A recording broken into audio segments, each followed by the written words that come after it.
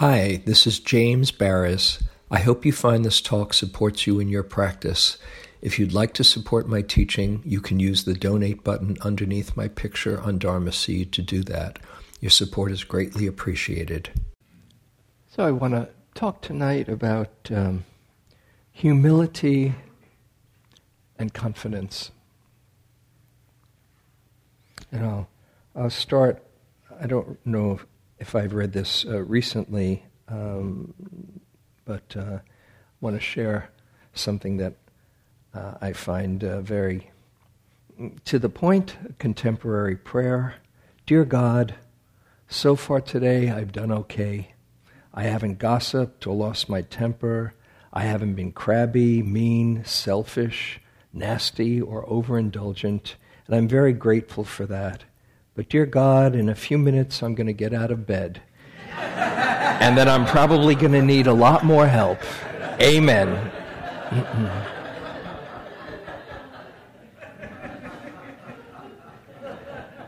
Oh, good. A few of you haven't heard that. Kind of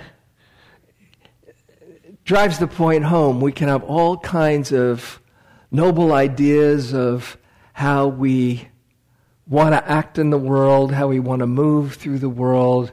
If we've been practicing the Dharma, meditation for some time, we think we might be getting somewhere, and hopefully we are learning something.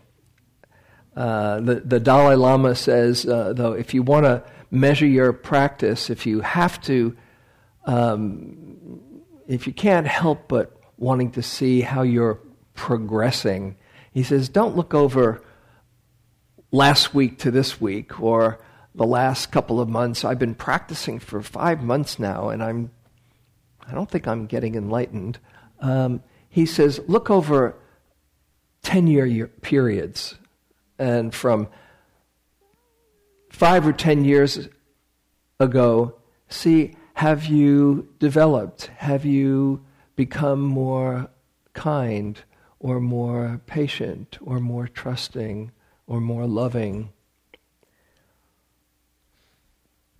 But even then, if you've been practicing for 10 years or 20 or 30 or 40, in a moment, you can seem like you're right back where you started from. This is called beginner's mind in the best of circumstances. You know, the beautiful book Zen Mind, Beginner's Mind by Suzuki Roshi, where he says, it's good to keep a beginner's mind like you're just starting out. He says, in the beginner's mind, there are many possibilities. In the expert's mind, there are few. Because as soon as you think you got it or you know it, life will show you maybe another reality. Or there's a teaching in Hinduism that says, even a 93-year-old saint isn't safe. A 93-year-old saint, in one moment where that sage says, I think I'm enlightened.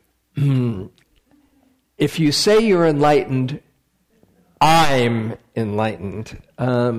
You are setting yourself up for a fall.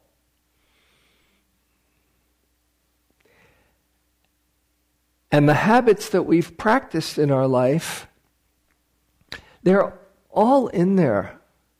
They're all the old thoughts, beliefs, habits. Even when you know better, they still can be activated. All the old tapes are there. You know, you might think in certain settings, oh yes, I'm finding balance, and I'm being patient with people. Then often when you go home to your family, your parents or your kids who know you in the way that they know you, you fall into roles, and you can be just a little kid. It's happened so many times where people, they've sat for a month-long retreat, or they sat for a 3-month retreat, and then they go home and visit their family, and it's like they never went away. And this can be really discouraging unless you see this is part of the process. This is absolutely part of the process. And I'll share with you something that I've shared a number of times. That in the Pali Canon, there's a whole section of vignettes where Mara comes and visits the Buddha. Mara, who, if you're not familiar with the different figures, Mara is the embodiment of confusion, temptation, kind of like the Buddhist equivalent of the devil. And Mara, who was there just before the Buddha was enlightened and tried to knock the Buddha off his seat, and by scaring him with weapons and warriors shooting at him, and then beautiful, seductive nymphs, not Mara's daughters, to tempt him off his seat, and then finally saying, "Who do you think you are? What gives you the right to think you could be enlightened?" And the Buddha touches the earth and says, "By all the work that I've been doing for all these countless lifetimes, I have a right to be here." And he's enlightened. However, Mara keeps visiting the Buddha after he's enlightened. I was just looking at it.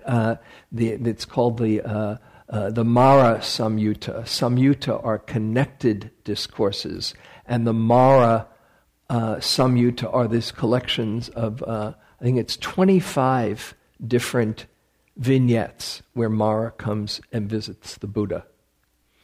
My favorite one, he comes and the Buddha is just about to go to sleep. I can't remember if he's just about to go to sleep or he's just woken up. But Mara comes and visits him and he says, "You call yourself a yogi? You call yourself an ascetic? You're sleeping 4 hours a night? What kind of a wimp are you?" Right? And as the Buddha says in each of these vignettes, "I see you, Mara. You can't fool me. I see you. You're just trying to trick me. You're just trying to create doubt." All he says is, "I see you, Mara." And when he says that, Mara slinks away, the old curses foiled again. Now, if Mara can keep on visiting the Buddha, I hope you can cut yourself a little slack when you get confused or caught in old habits.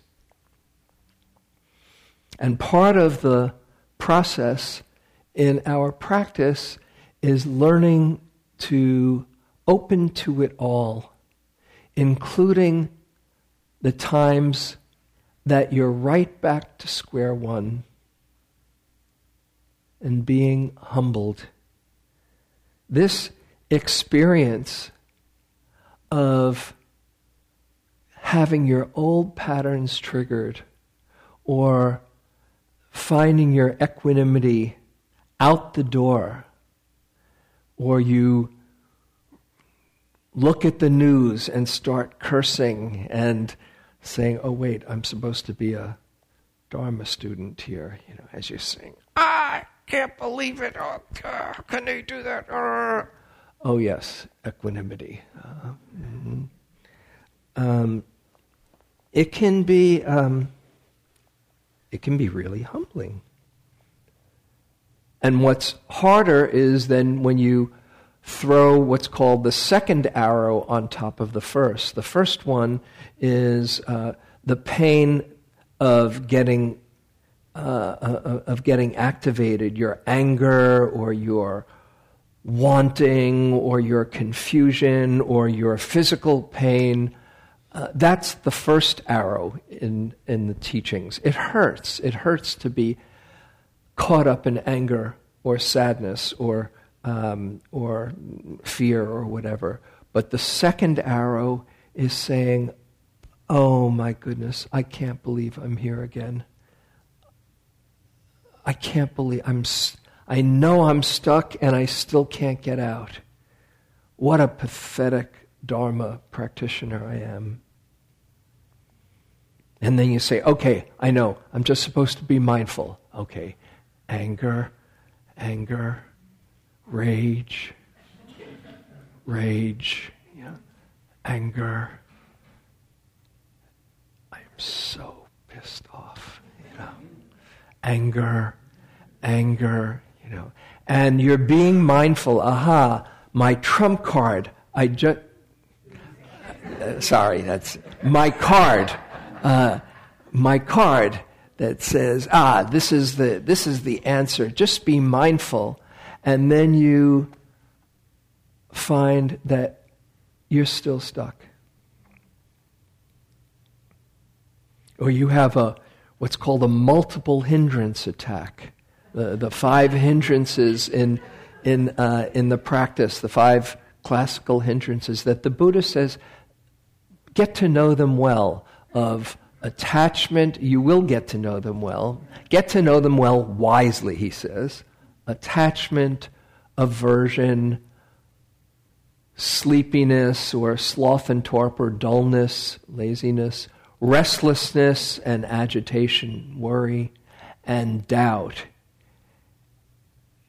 And one of them is bad enough, just getting swept up by desire. But when you have a multiple hindrance attack, and anybody know what I'm talking about? Okay. Where you have desire, and then you're angry that you have the desire, and then you get really restless from all of this and agitated, and then there's doubt. Oh my goodness, will I ever learn? Will I ever wake up?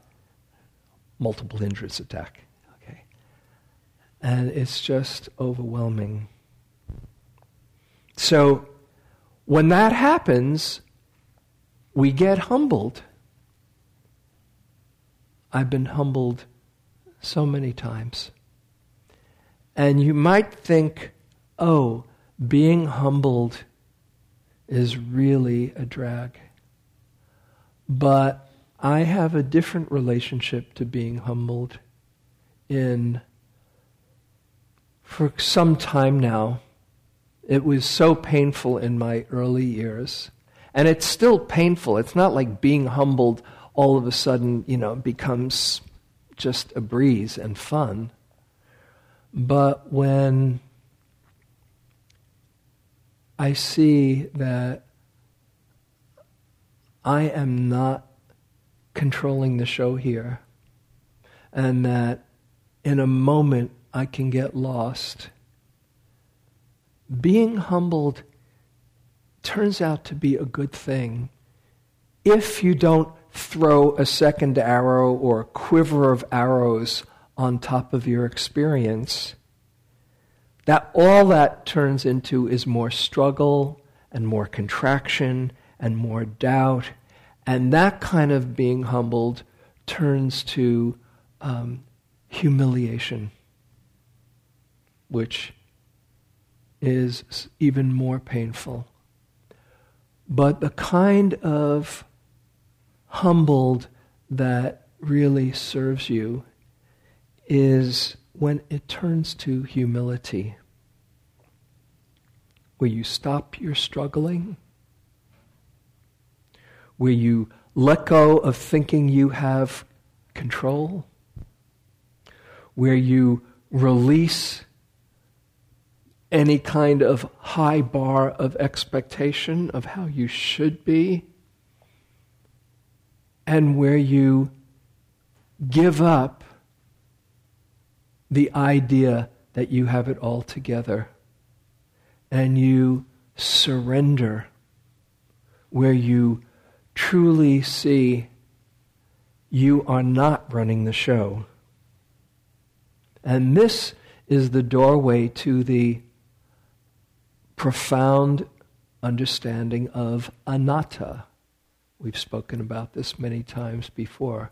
For those who aren't familiar with the term anatta, A-N-A-T-T-A, seeing the selfless nature of reality, which can be understood with this body. Do you control this body? Can you say, knee, stop hurting? If you can, let me know. Can you say, thoughts, stop thinking? They just come all on their own. Can you say, heart, stop hurting? All by itself, your heart gets activated, your thoughts get replayed as you hit the replay button again and again. Your body does what it does.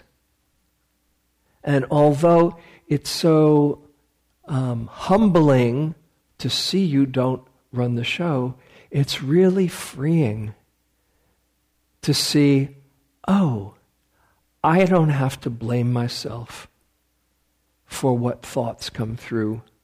I don't have to blame myself for getting activated in the different mind states that come through. I don't have to blame my body for what it does all on its own. I can have input. I can have responsibility where it comes, one, in my reaction to the truth, and two, in my commitment to practice new habits. This is why practice is so important, because it's possible to change. The Buddha said, this is one of the great gifts of his teachings, it's absolutely possible to change. But it takes intention, it takes patience, it takes continued determination, persistence, adhitthana in the teachings, determination, and just know that you're facing in the right direction. There's a story of Thomas Edison, who, as I'm sure you know, invented so many wonderful things, and one of the great inventions was the light bulb. That was because he figured out how to keep a light lit. And it took him quite a while to do it. 2,000 tries. And somebody asked Edison towards the end of his life, it was a journalist interviewing him, and he said, Mr. Edison, how did it feel to fail 2,000 times before you figured out how to make a light bulb work? And Edison looked at him and he said, my dear man, I did not fail. I invented the light bulb. And it was a 2,000-step process. Imagine if he stopped after 1,500. Thank goodness.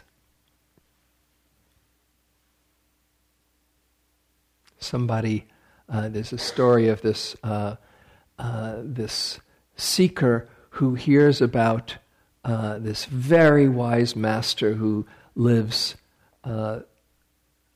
far away on the other side of the country, and he takes this very arduous trek over mountains and valleys to finally sit at the feet of the master, this very, very wise master whose reputation is far and wide through the kingdom. And he says, Master, I've heard so many wonderful things about your great wisdom. How did you get so wise? The master thought for a moment and he said, good judgment. And the pilgrim says, well, how did you get such good judgment? And he says, experience. And then he says, how did you get all of that experience? Bad judgment.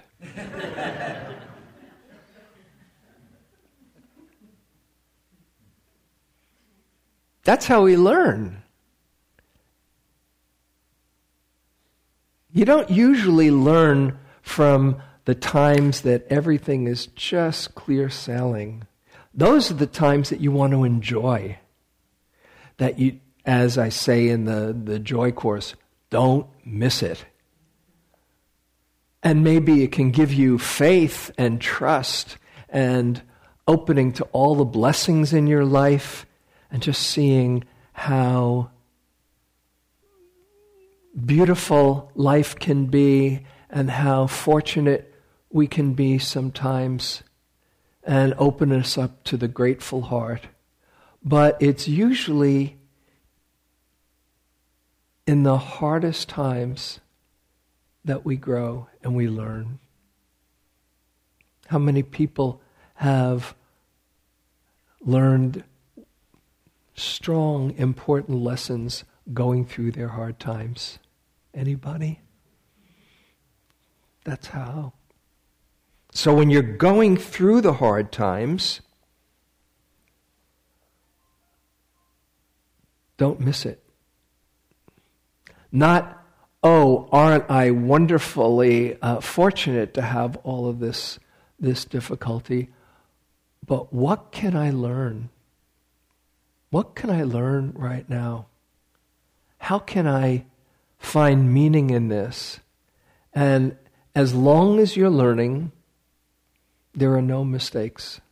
Nothing is wasted. As the Buddha says in his advice to his son Rahula in one of the suttas, number 61 in the Middle Length Discourses, he says, you might do something really unskillful. Likely you will in your life. Don't start beating yourself up for having made those mistakes. If you beat yourself up and you just feel guilty for the mistakes you've made, then you're just continuing to punish yourself. And he says, instead of guilt, have what's called wise remorse. Wise remorse, which is seeing, what can I learn from this? To feel the pain of what you've done and to dedicate your future actions to doing it a different way. And you can dedicate the merit of waking up to the benefit of perhaps whoever was on the receiving end. And of course, if you can make amends, it's so helpful to clean the slate and sincerely apologize. Or, as the Buddha says, also to find a wise person to confess to them. But if you keep on beating yourself up, it simply leads to a cycle of self-punishment. And you either keep on doing the very same thing to confirm what a rotten person you are, or feel hopeless in the possibility and are at the mercy of that contracted mind state. And just think about it. How many supposedly wise beings have fallen. How many Roshis or Rinpoches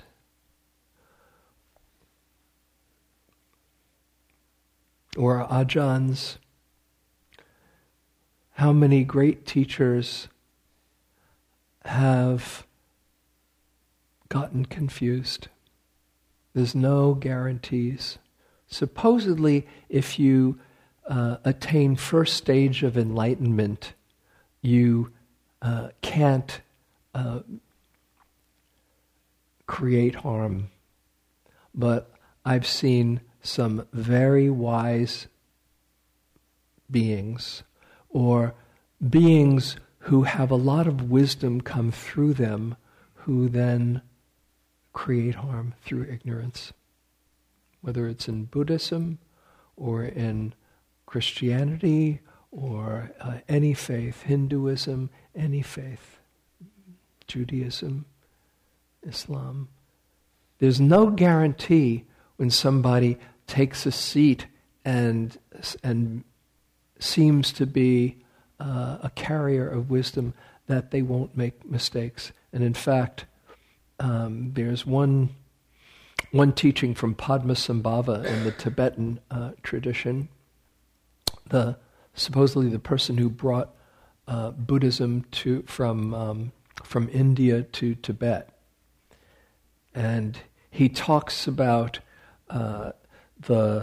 having the deep understanding of emptiness, the deep kind of wisdom that sees the emptiness of things, and also the importance of understanding the consequences of our actions, the law of karma. And he has this one line, he says, "Though my view is as vast as the sky," that is, my view of emptiness and the selfless nature of reality, though my view is as vast as the sky, my attention to the law of karma is as fine as a grain of sifted barley flour. And the Dalai Lama was asked, what's more important, understanding emptiness or understanding karma? And he said, if you've got to choose between the two, go for karma. Because if your understanding of emptiness is not complete to the point where you might do some unskillful things because you don't attend to the law of karma, you can start facing in the wrong direction and fall off that pedestal and be creating some very bad circumstances for yourself. But if you are clear about the law of cause and effect and saying, I don't want to intentionally create harm for myself or for others, you keep on facing in the right direction, and eventually you will wake up to the deepest understanding of emptiness.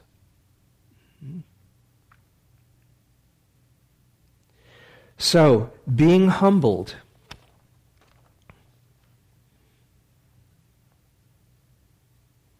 This is a process of purification. With every time you learn a little bit more, and when you look back on your life, and you look back and you see, oh my goodness, how could I have done that? Have you ever looked back on your life and done that? I've done plenty. When I first started doing loving kindness practice and loving kindness retreats, and you're saying to yourself, oh, may I be happy, may I be peaceful, may I be filled with love. And what often happens is all your old memories come up. You know, may I be happy and share my love well. You know, oh no, I can't believe I did that. You know? And it could be really, really humbling. But one thing that I find helpful is to see if I'm cringing and I'm feeling really yucky about reflecting back, not with guilt, but just with what's called in the teachings hiri and ottapam, two wholesome states that are usually translated as moral shame and moral dread. These are wholesome states. We call them conscience. Where you look back and you say, oh my goodness, that was a bit off. Then it means that you're no longer the same person. If you look back and you're cringing, you're no longer the person that did that. You've changed. You've grown. Even if for a few moments you can forget and be back in the third grade or do something again that falls off the pedestal, if you're cringing, it's a good sign. As long as you don't add on all of the self-judgment and self-hatred and self-loathing that's guaranteed to lock it in. And so, how to work with this being humbled and holding it in a different way. And this is where you really need to open up to letting in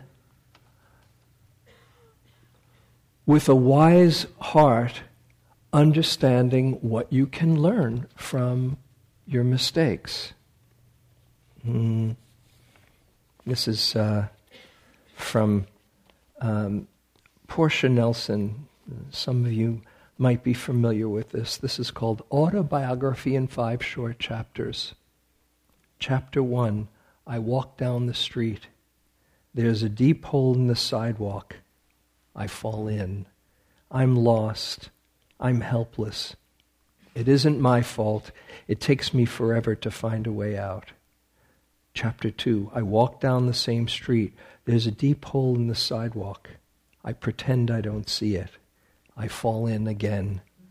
I can't believe I'm in the same place. But it isn't my fault. It still takes a long time to get out. Chapter 3, I walk down the same street. There's a deep hole in the sidewalk. I see it is there. I still fall in. It's a habit. My eyes are open. I know where I am. It is my fault. I get out immediately. Chapter 4, I walk down the same street. There is a deep hole in the sidewalk. I walk around it. Chapter 5, I walk down another street. That's what we're doing. We're learning. As long as you're learning, there are no mistakes. And little by little, you start to deepen that understanding. As long as each time you can hold with compassion, just like you'd hold a little child who got lost. If you saw a little boy or a little girl really giving themselves a hard time and having done something that they really feel bad about, what do they need? They don't need more scolding. Come on, kid, get it together. Even just hearing that, you might say, oh no, don't say that. They need to be held. It's okay. You're basically a good person, little one. You just forgot. You just got lost. And that's what we need as well. You just need to hold yourself with kindness, with compassion, and see, what can I learn from this? and to be willing to allow yourself to open up to it. Because often we can just be lost in denial. Oh, no, I can't, I don't want to go there. I can't believe I did that.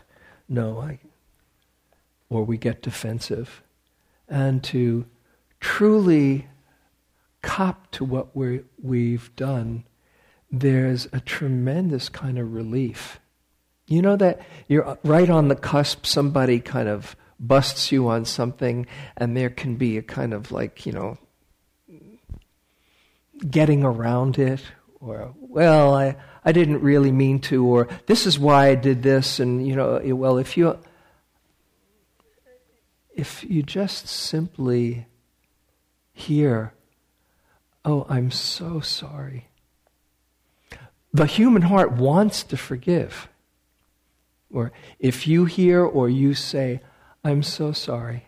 It was, I'm remembering when I was, when my son Adam was young, and we used to watch Sesame Street together. And there was this song that was like a theme song. And it was, everyone makes mistakes. It was, everyone makes mistakes, oh yes they do.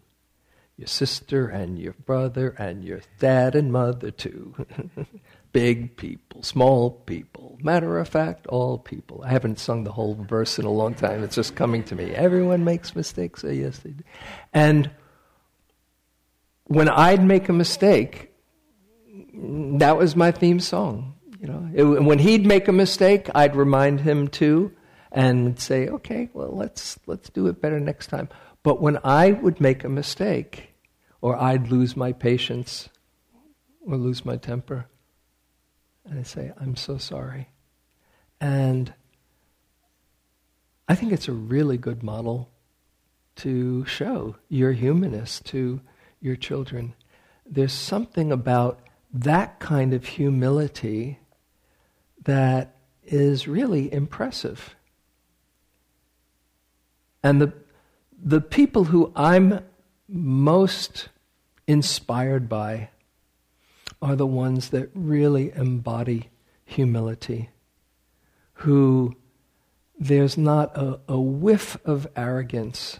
And of course, we can all get into our self-righteous mode. But when somebody really embodies that feeling of not being better than, and seeing and being willing to show their humanness, it helps us be just okay who we are. If you see somebody who's trying to impress just a little bit, it's not very impressive, is it? But somebody who is just completely themselves, what a gift. Then it helps you be just yourself. So practicing all of this, this is where confidence comes in. Because the more you are just yourself, and the more you're not taking credit for how wise you are, or the kindness that comes out of you, or the sincerity that comes through you, the confidence is not so much, I have it together. Actually, the confidence comes from seeing, it's not me. It's not me. I can't take ownership. On one hand, it is you. On another, it's not. It's not. I can't take credit for the goodness that life has given me. I can't take credit for the love that wants to come out of me. And when I'm saying me, I'm speaking for you, for all of us, and for me. But to take credit for your beautiful qualities is to miss the basic point of anatta. Can you say, my unconditional love is better than yours? It doesn't make any sense, does it? No. My pure awareness is really cool, and maybe even brighter than yours. No. Awareness is just shining through all of us. And to take credit for it is missing the point. And when you are speaking from your heart, or you're speaking from a place of love and care, the confidence comes from the fact that this is something that's been gifted to you without taking the ownership of it. When people talk about personal power, actually it's a kind of contradiction, I think. Personal power, if you take personal power, or if you take credit for your personal power, then all that turns into is arrogance and superiority. And sure, there are powerful people who are caught up in their own egos. I don't know, maybe you can think of somebody. Many people caught up in their egos. And as the saying goes, power corrupts. Power and absolute power corrupts absolutely. But the true power is the impersonal power that comes when you're not taking credit, but you are channeling,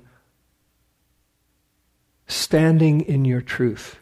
Like Gandhi talks of satyagraha, the truth force, the force of truth that we can tune into when somebody is speaking and it's not them trying to show how clever they are, but they're just speaking with an authenticity because they're so aligned with truth.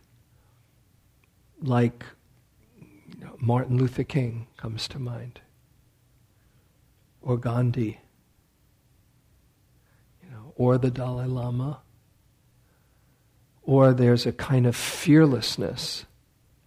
There's a quality of fearlessness that comes from that, because there's not an insecurity that says, oh, what if they find out behind this mask that it's just this little child that wants to show that I'm tough, And if you think of the people who have a misguided kind of power, I tune into their basic insecurity that needs to show how tough they are all the time. But when somebody is so aligned with the truth, there's a quality of fearlessness that comes through them. Have you seen that? Who inspires you like that? Anyone you can think of? Who's that? Who is it? I couldn't hear. Jimmy Carter. Beautiful. Perfect. Jimmy Carter. He wasn't trying to impress anyone, and there he is, just speaking the truth fearlessly. I don't know if you had a chance to see in the last day or two Jacinda Ardern from New Zealand. Anybody see her speech in the last 24 hours? Just a little clip of it. There she was. She's an extraordinary being who, up until just recently, was beloved because how seemingly pure and innocent and just good, and she's kind of playful and all. But when she got up and spoke and said, it was so moving. It was so moving. We are not going to allow assault weapons in our country anymore. Sorry. And there was just a force that came through her that you knew you don't want to mess with her. As sweet as she is just speaking the truth and says, this is how it's going to be. That's the kind of confidence I'm talking about. The kind that's not wrapped up in ego at all, but you become a conduit for the truth force. And that fearlessness, that power, that strength is directly connected to the understanding of the selfless nature of reality. And this is where humility and confidence I find so close together. Because in that humility that sees, oh, in a moment I can be lost. And there's a kind of surrendering of the ego that allows for something deeper to move through, that creates the space for the truth to come through. The same person that says, I blew it that time, will be saying, and now I have to speak the truth. And that's what we need in this world. Fearless holders of the truth. So every time you get humbled, don't think that you've blown it and there's no redemption. Let it be a movement towards greater and greater surrender of the ego, where there's a beginner's mind and you're continually learning and you are continually committed to the truth and you're continually committed to being a conduit. And that's the kind of confidence that is unshakable. Because it's not you trying to prove a point. It's you just being used by life. And the more it comes from a place of love, compassion, not making the other wrong or evil, just seeing they're confused. Not with self-righteousness, but just seeing, as one of my favorite teachings that I often quote from Jesus, forgive them, they know not what they do. And when you come from love and compassion and understanding and forgiveness, and you have the fearlessness to be a conduit for the truth, you actually then awaken it in others as well. And that's what we need. We need as many people who are willing to be fearless in their speaking the truth, coming from a place of love and humility. That's what inspires. That's what changes this world.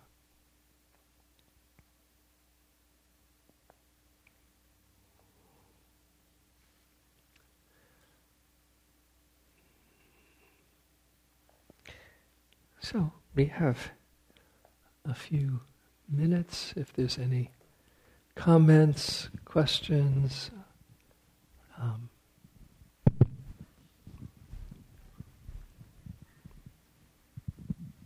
Al Gore is a man that's really inspired me in his just going for climate change, and it's wrong. And he said after the last no, there's a yes. I mean, it's many inspiring things that he has said. Yeah. in the face of many setbacks. That And it's interesting.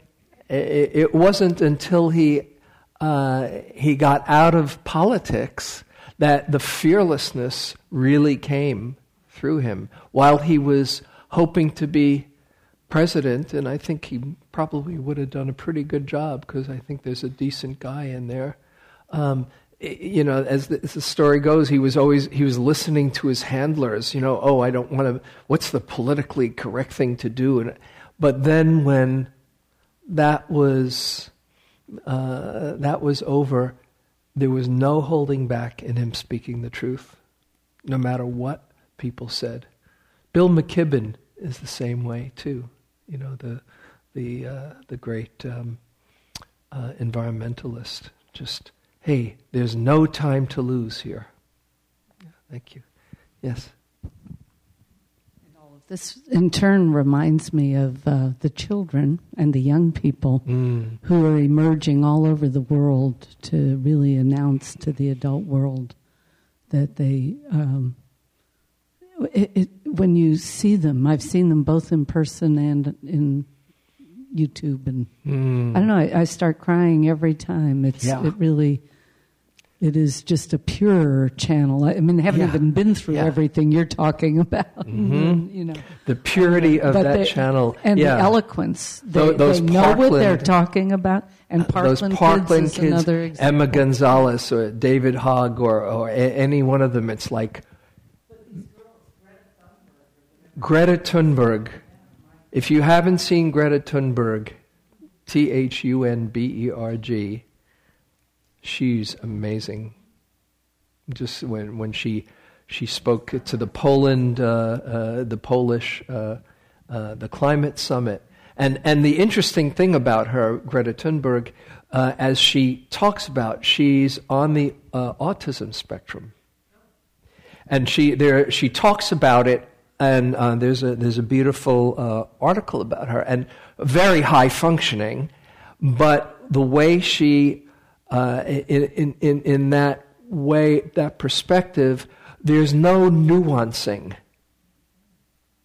She's not concerned or afraid, actually, of what people think of her. So she is that fearless. And she says, I don't want your prayers, I want you to panic.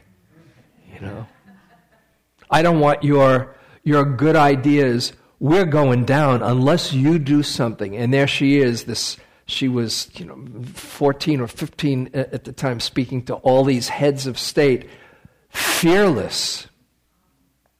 I'm here to tell you, you better get on with it. This is my world you're talking about. Whoa. Check her out if you haven't. She's amazing. Yeah, actually, our good friends. I'm fortunate to be good friends with Daniel and Patricia Ellsberg, and they were just in Sweden receiving. He was receiving the Olof Palme Award for his work, and they met with Greta Thunberg. And I was speaking to Patricia just last week, and she said, just being in her presence, what a powerhouse. And she wasn't she wasn't impressed by anybody. She just said, we've got to do something, And you could feel the power in her speaking the truth. Yeah. Any other last comments? Oh, yeah. Right next to you. Put it next to your lips. For quite some time, I've been pondering or trying to figure out how to assess or evaluate my humility. I wonder how you do it. Well, I don't give myself a gold star, that's for sure. But how do you do it? How do I do it? There's, and I'm just thinking there was a line that I forgot to mention by this Buddhist writer, Wei Wu Wei. He says, true humility is the absence of anyone to be proud. True humility is the absence of anyone to be proud. And how do I do it? There's a kind of tenderness, a kind of undefendedness, a kind of, for me, the word purity of heart has always been the one that resonates with me. There's an innocence, even though there can be a sophistication and thinking that you have experience, but like also the Jesus teaching, unless you become converted like children, you will not know the kingdom of heaven. And there's a kind of innocence and tenderness and vulnerability that comes with that undefended armor. And you just kind of, I don't know, for me, I can feel if there's any kind of armoring that I'm trying to protect or impress, and it feels very different from that softness that can be strong at the same time. So I'd say there, to the extent that there's armoring or not armoring, and a kind of willingness to be vulnerable, that's how I get in touch with it.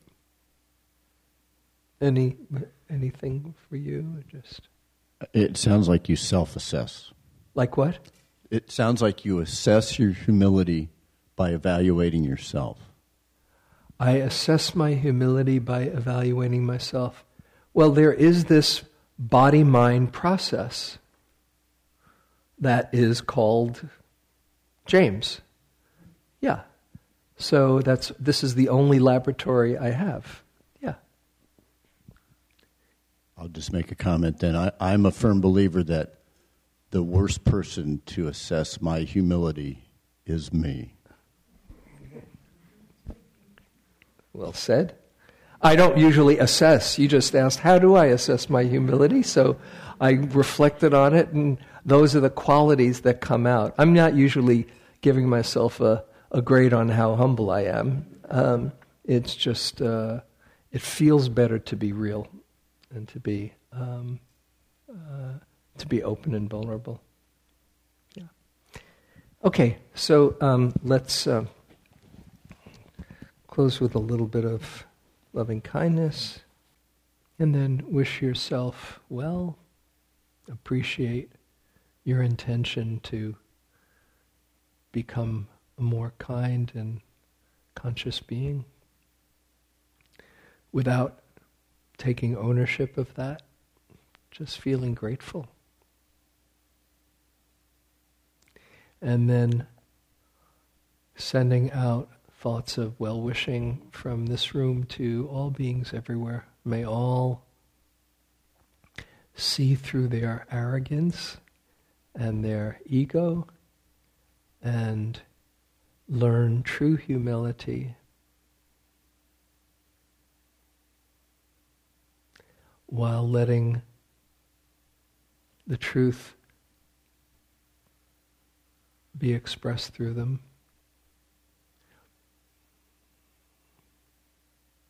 May all know the highest happiness and peace.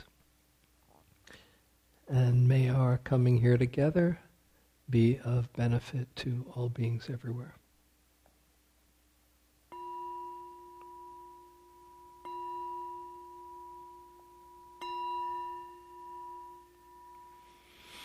Okay, thank you very much for your attention. Have a great week and see you next week.